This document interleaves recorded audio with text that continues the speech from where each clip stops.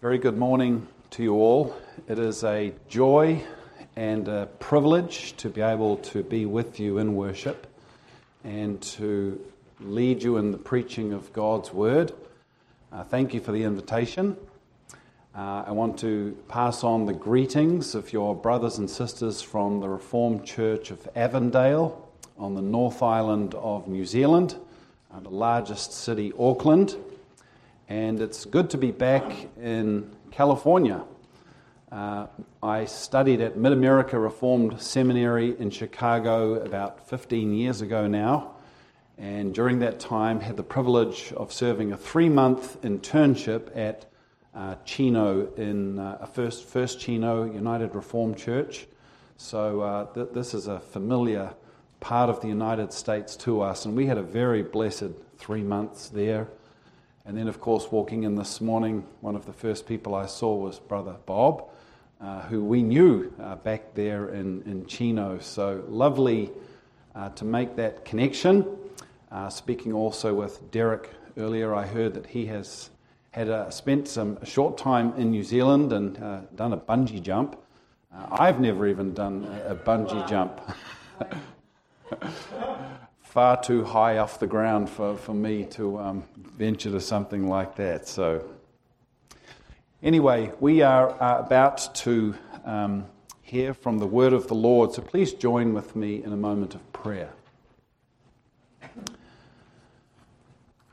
Almighty and gracious God, we know from your word that your word never returns to you empty, but always accomplishes the purposes for which you send it. And we know that you have breathed out your word and that it is profitable for the man of God and the woman of God and the children of God, that they may be equipped for every good work.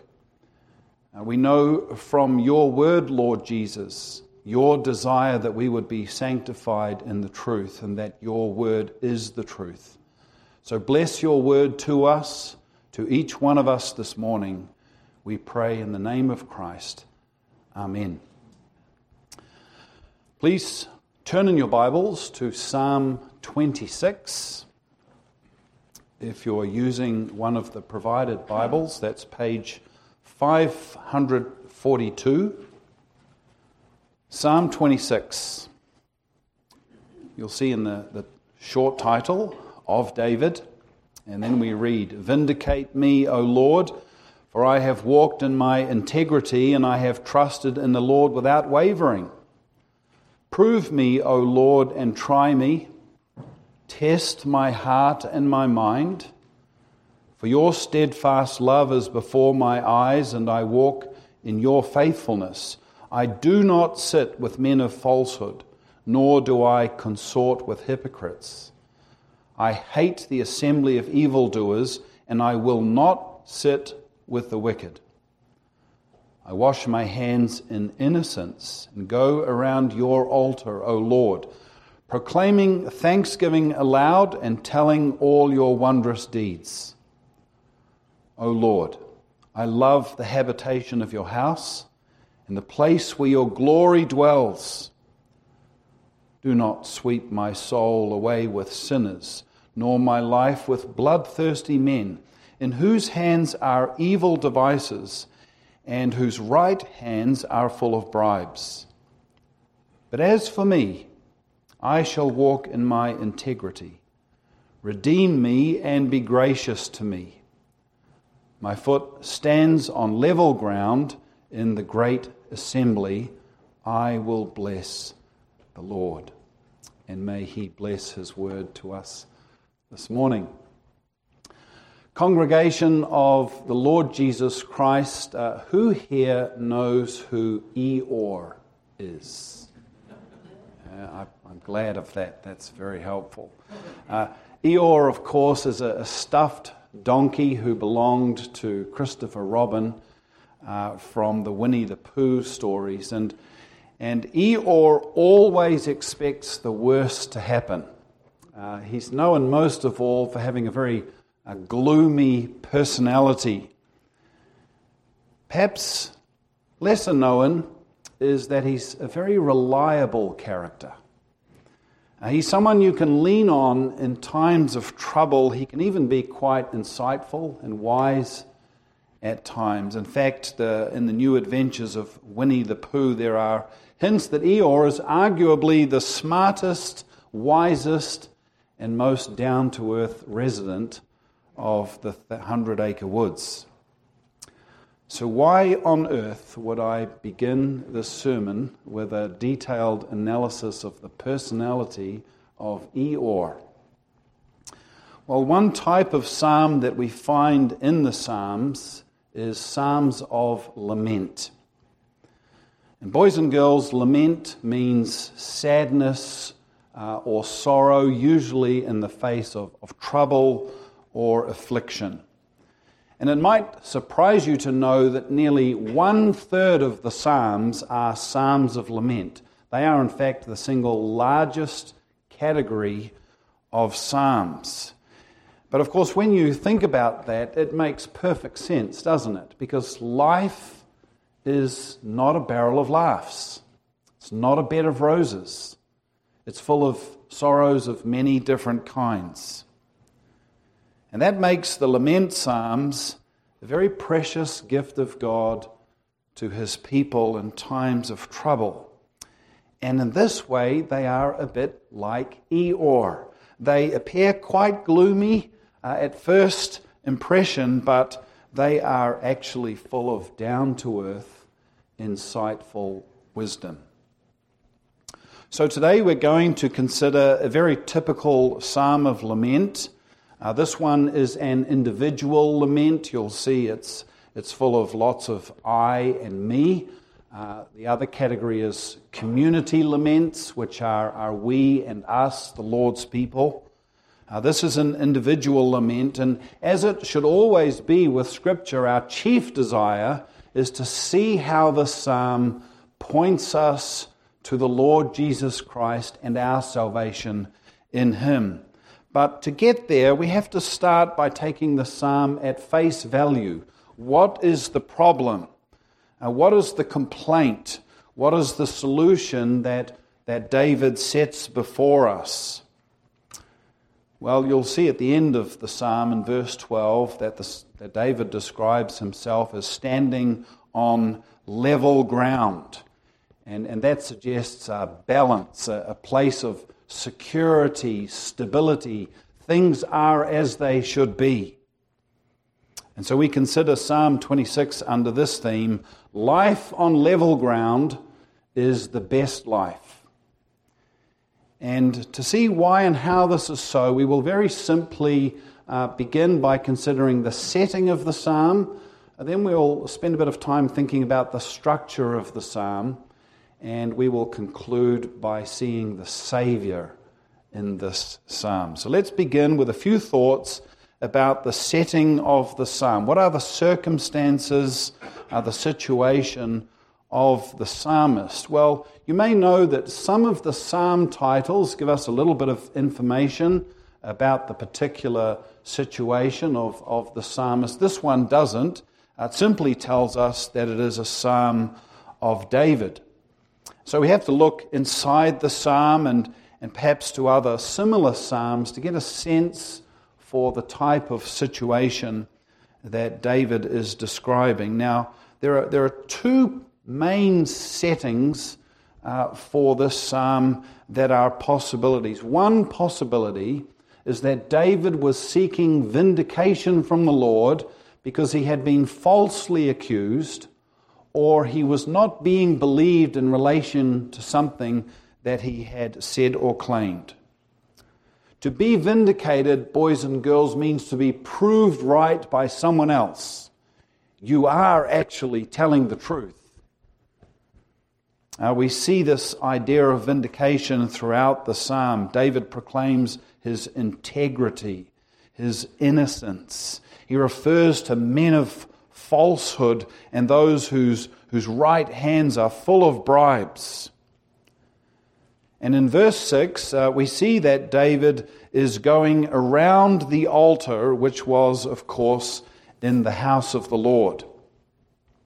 In 1 Kings chapter 8, Solomon is dedicating the temple that he has just built, and Solomon prays these words, "Lord, if a man is made to take an oath and comes and swears his oath before your altar in this house, then hear in heaven and act, and judge your servants, condemning the guilty and vindicating the righteous by rewarding him according to his righteousness." So we learn from this that in Old Testament times, if a person was falsely accused and required to take a vow to demonstrate their innocence, they had to go to the house of the Lord. They had to do this before the altar of the Lord. And they would call on the Lord to vindicate them.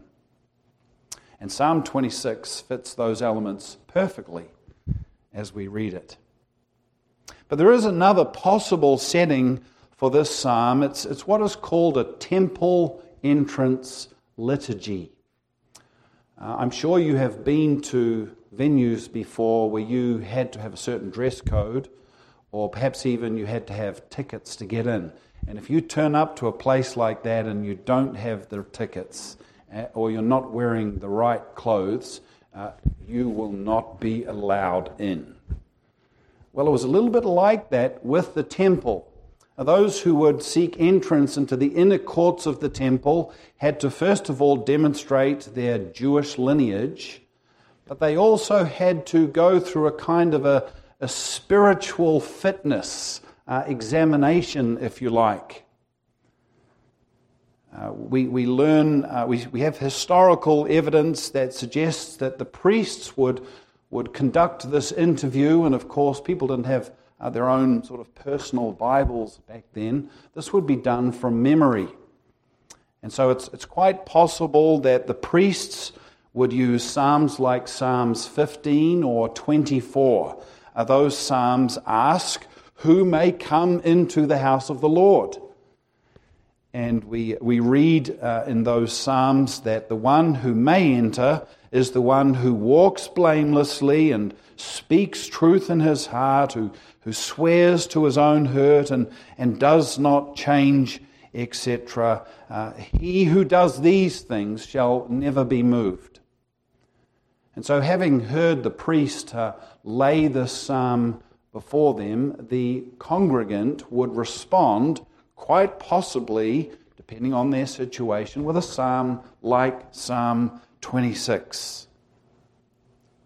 And in this way, the person seeking entrance into the house of the Lord could go in knowing that their feet were standing on level ground. Now, this psalm quite possibly combines both things, David's personal situation and also what even David may have had to go through in order to be able to enter into the courtyard of the Lord. To see more, though, about the essential truth of this psalm, we need to dive in a little deeper. So let's switch our attention now to the structure of the psalm. How does this psalm work? How is it put together and laid out? What is being said through this psalm? Now, Psalm 26 is very typical of the basic structure of lament psalms. Most of them begin with an invocation, a calling upon the name of the Lord. It's very short in verse 1. O Lord, the psalmist directs his attention to the Lord, and you'll notice that the word Lord is in capital letters, which means the covenant name of God.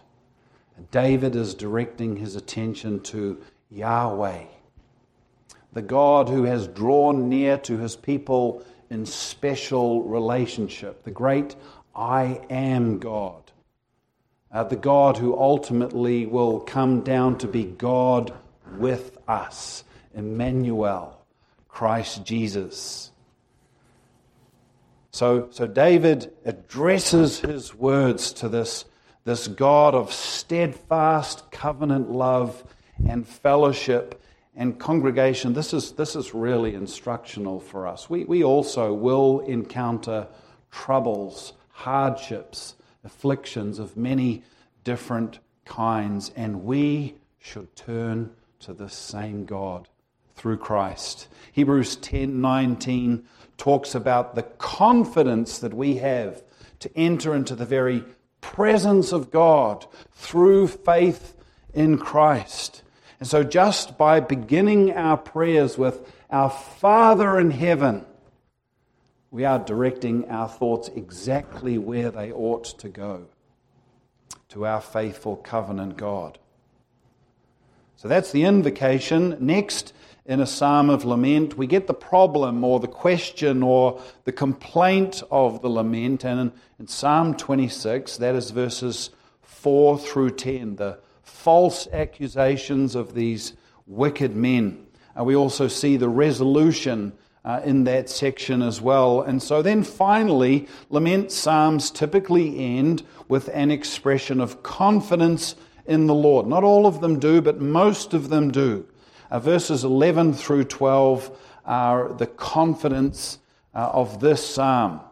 So we have the basic structure: invocation, complaint and resolution, and then an expression of confidence.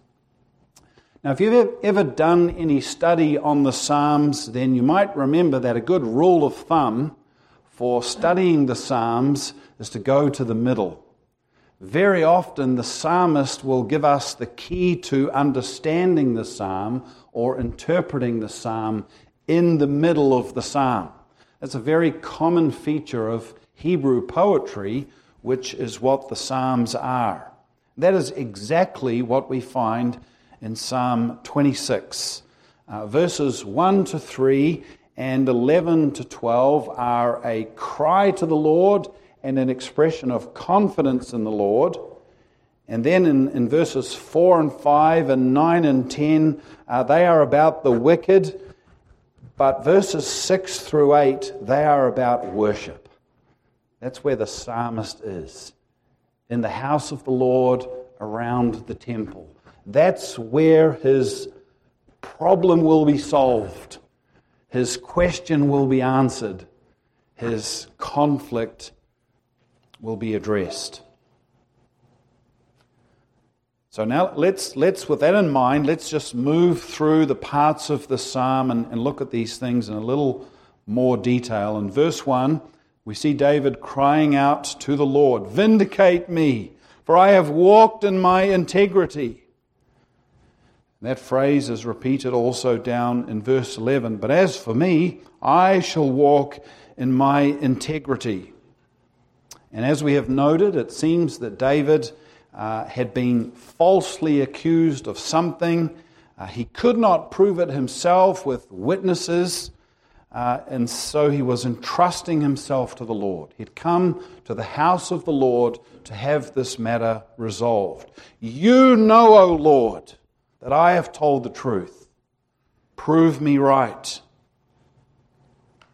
I wonder if you've ever found yourself in a situation where you have been falsely accused of something.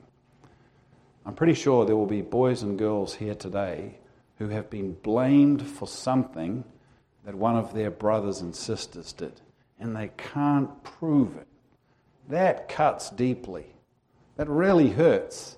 And of course it hurts just as much for us as elders, as adults, when we experience false accusation or we are not believed. So we can empathize with David's struggle here. But notice as we read through the psalm that this doesn't seem to be about just one isolated event, even if that is the heart of the complaint. For David describes the general tenor or attitude of his life. He says, "I have trusted in the Lord without wavering. Prove me, O Lord. Test my heart and my mind. I do not sit with men of falsehood, nor do I consort with hypocrites. I hate the assembly of evildoers, and I will not sit with the wicked. I wash my hands in innocence." Now that's quite a claim, isn't it? That's quite a comprehensive claim to integrity and even innocence. And this is not false bravado. This is not some empty hyperbole. For David is calling upon the Lord. Prove me, O Lord. Try my heart. I'm laying it all out in your presence. That's why earlier in the service we read those passages from Matthew that talk about the secret places of the heart that God can see into. We can fool everyone else, but not God. And that's why we sung from Psalm 139, "Search me, O God, try my heart, see if there be any evil within me." And one thing we know for sure is that the psalmist, David, was not perfect. And that's because the Lord Jesus is the only one who was without sin. So what are we to make of these claims of David, that is, about his body and soul devotion, his integrity and his innocence, his trusting in the Lord without wavering, his washing his hands in innocence, his loving the Lord's house and not sitting with evildoers and not consorting with hypocrites, etc. When was the last time that you prayed a prayer like that to the Lord? Lord, you know my innocence. You know I have nothing to do with evildoers and I abhor wickedness. I'm guessing it was probably either a long time ago or maybe never.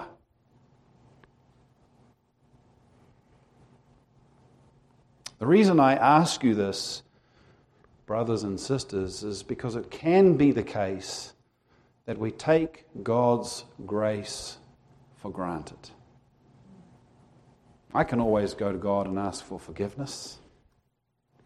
There's enough grace in God to cover all my sins, so I don't really have to bother too much about godliness and holiness and staying away from wickedness and all of that. Must I really be concerned with every word I speak and every thought of my mind? Does it really matter how I behave, apart from Sundays? The answer of Psalm 26 is yes. It matters a lot. Think of Psalm 1. Blessed is the man who walks not in the counsel of the wicked, but his delight is in the law of the Lord, and on his law he meditates day and night. How is this man described?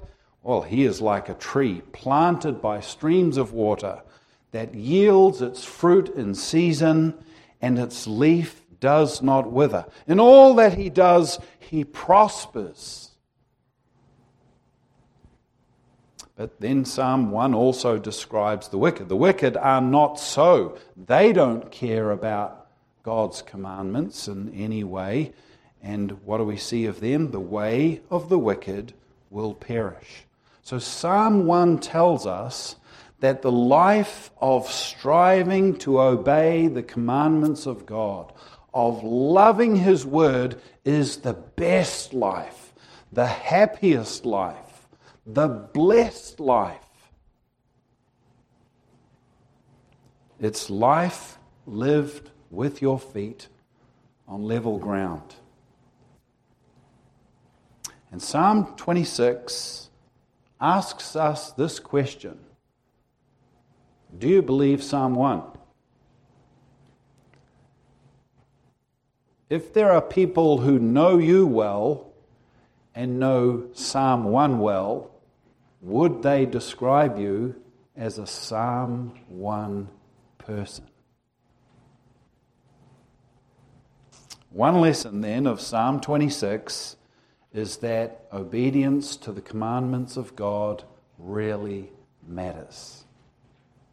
But having said that, Psalm 26 is about much more than personal holiness. As I've already stated, David was not claiming perfection. None of us can. But we can go further than this and see that David was not offering his own efforts at holiness as in any way meriting his salvation or the blessing of the Lord. In fact, by faith, David understood that his entire salvation rested in Christ. That's where David's hope was. We see that even in the psalm. Again, in verse 1. To whom is David addressing these words? To the covenant Lord, the great I am. That's the essence of faith. And where is David looking in verse 3? He's looking at the steadfast love and the faithfulness of his covenant Lord. All through the Bible, God binds himself to his people on the basis of his steadfast love and his faithfulness. And do you know where we see the steadfast love and faithfulness of God most plainly? We see it, of course, at the cross of Calvary, don't we? Because we don't deserve the cross. That is God, by grace, sending his beloved Son to endure such awful agony to secure the salvation of sinners like you and me. That's where David was looking. That's where David's faith and hope were focused. And remember also where David is as he is speaking these words. He is at worship. He is before the altar of the Lord. He would have seen the rivers of blood that were constantly flowing over the sides of the altar all day long, symbolizing the river of the blood of Christ that washes away the sins of sinners who cry out in faith. And David would have had the smell of the incense that was rising in the courtyard, rising to heaven as a fragrant aroma, symbolizing the saving work of Christ and his prayers on behalf of his people.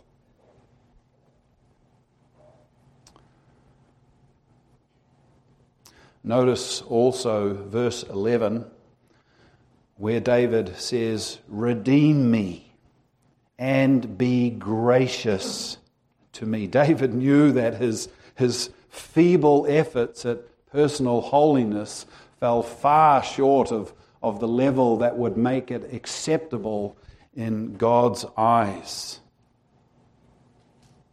David's only hope was redemption and grace through this promised Messiah, and it is the same for you and me, brothers and sisters. We must be concerned about personal holiness, but that is not about earning salvation.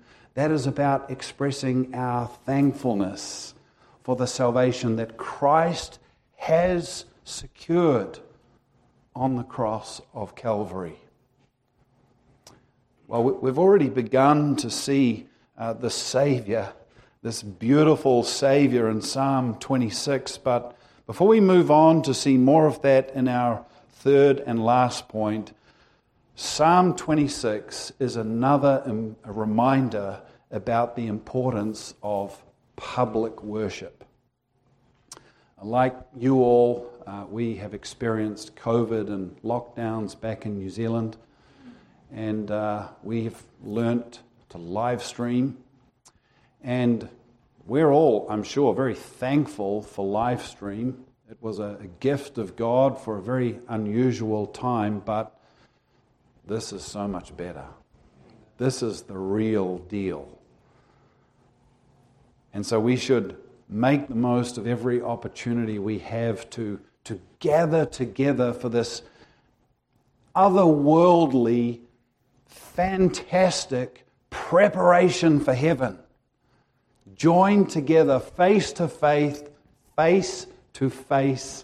with the saints of God to hear him speak his word to us and to respond with our prayers, our praise, and our rejoicing. So let us never lose the love of being in the house of the Lord on the Lord's day with the Lord's people. That brings us thirdly and lastly and briefly to the Savior in Psalm 26. Now, one very helpful way to think about all the Psalms is as the songs and prayers of Jesus.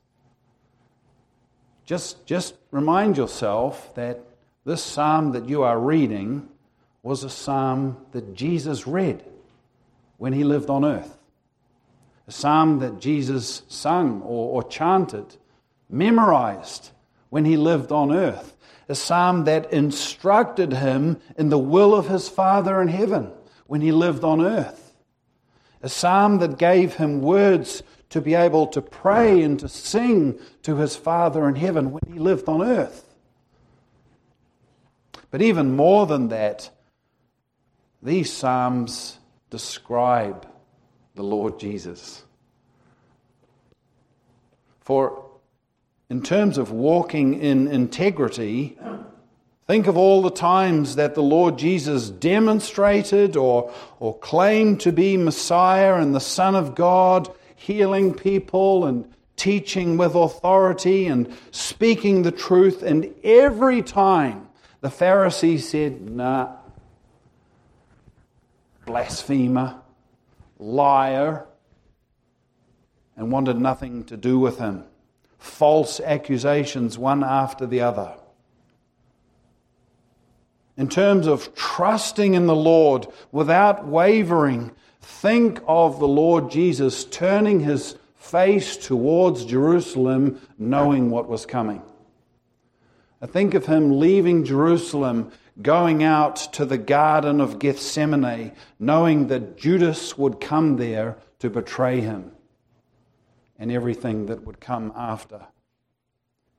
He knew the horrors of the cross that awaited him. He'd learned about these things in the Psalms, as well as the prophets and the law, and yet he went, always entrusting himself to his Father in heaven.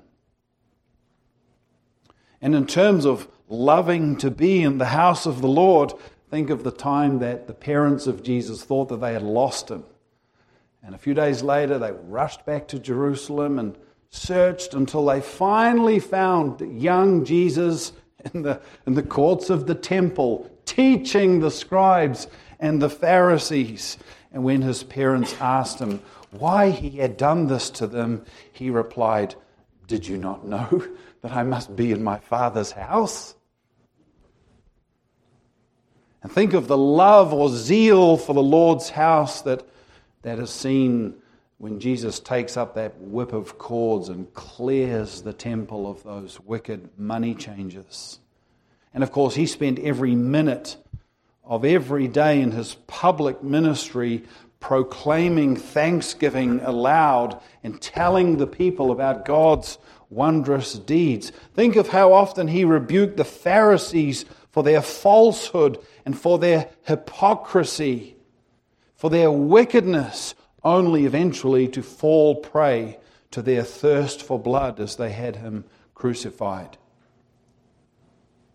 And in terms of a desire to be vindicated by the Lord, think of that time when Jesus was baptized and the voice came down from heaven, "This is my beloved Son in whom I am well pleased." And then there was a repeat of that, wasn't there, on the Mount of Transfiguration when that beautiful light shone and the Father said of Jesus, "This is my beloved Son with whom I am well pleased. Listen to him."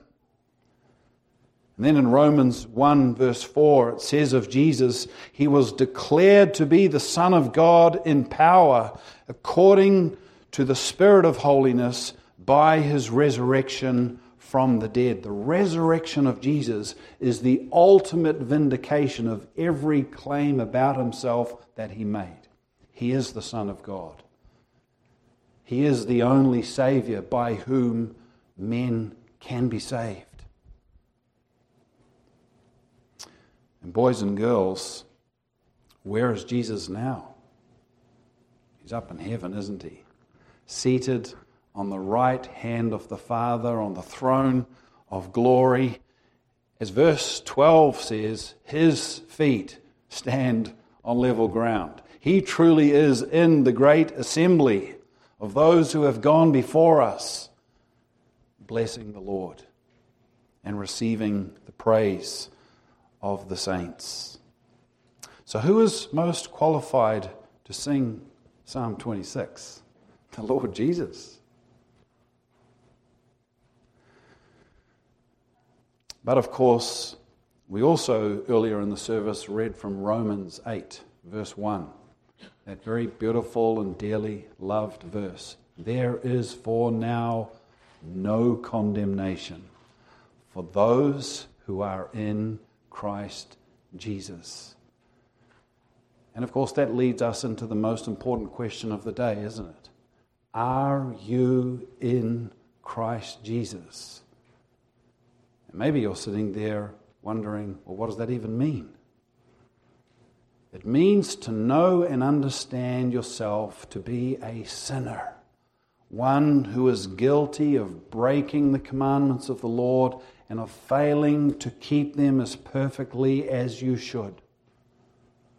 But with that knowledge, you are hearing today, or you have heard before, of this Savior, Jesus Christ, who has been declared again today to be the Son of God, the one who came to take away the sins of the world.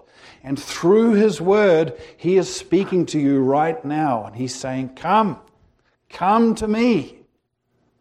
Receive me today as your Savior and King.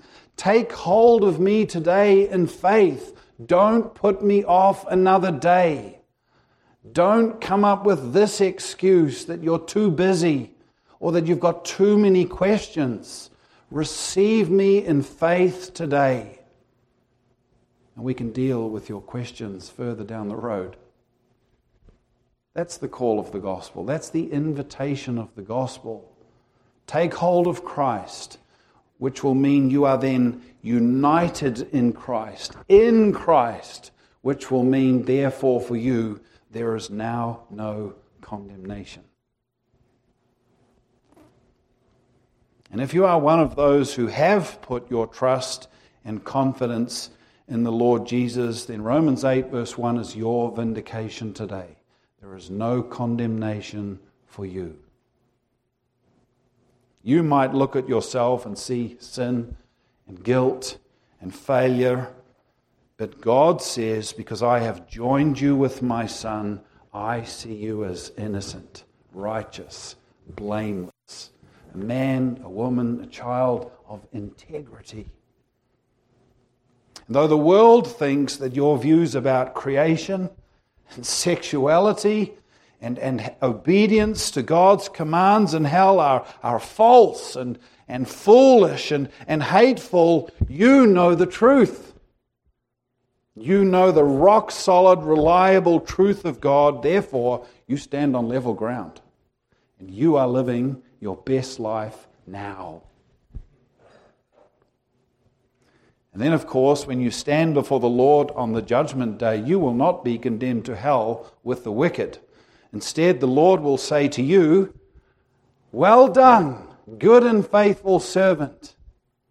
Enter into the rest that has been prepared for you before the creation of the world. Enter into the joy of your master. And then your feet will be truly and completely standing on the most level ground in the presence of the Lord Jesus, to dwell with Him and His people forever, to bless His glorious name.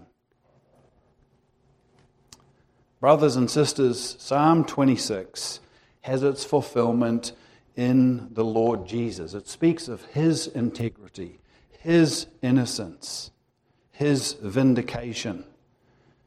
And it does this by pointing us to the cross and the empty tomb and the throne in heaven. But Psalm 26 also describes for us the importance of public worship for all of life. It reminds us that we have the forgiveness of sins through faith in Christ. It reorients us to life in Christ, the life of obedience. and it refreshes us or re-equips us to go out again with a smile on our face to joyful service. So the only appropriate prayer to pray in response to Psalm 26 is, "Come, Lord Jesus, come quickly." Amen. Let us pray. Our Father in heaven, we thank you and praise you for salvation in Jesus Christ. He is our innocence. He is our integrity. He is our inspiration. We thank you for your promise that there is no condemnation for those who are in the Lord Jesus. We thank you that in all of these things you have reminded us that life in Christ is life on level ground. So be with us as we meditate on these glorious truths through this Lord's Day, and enable us to live these truths as the new week begins, whether we are at home or school or work or recreation. This we ask in Christ's name. Amen.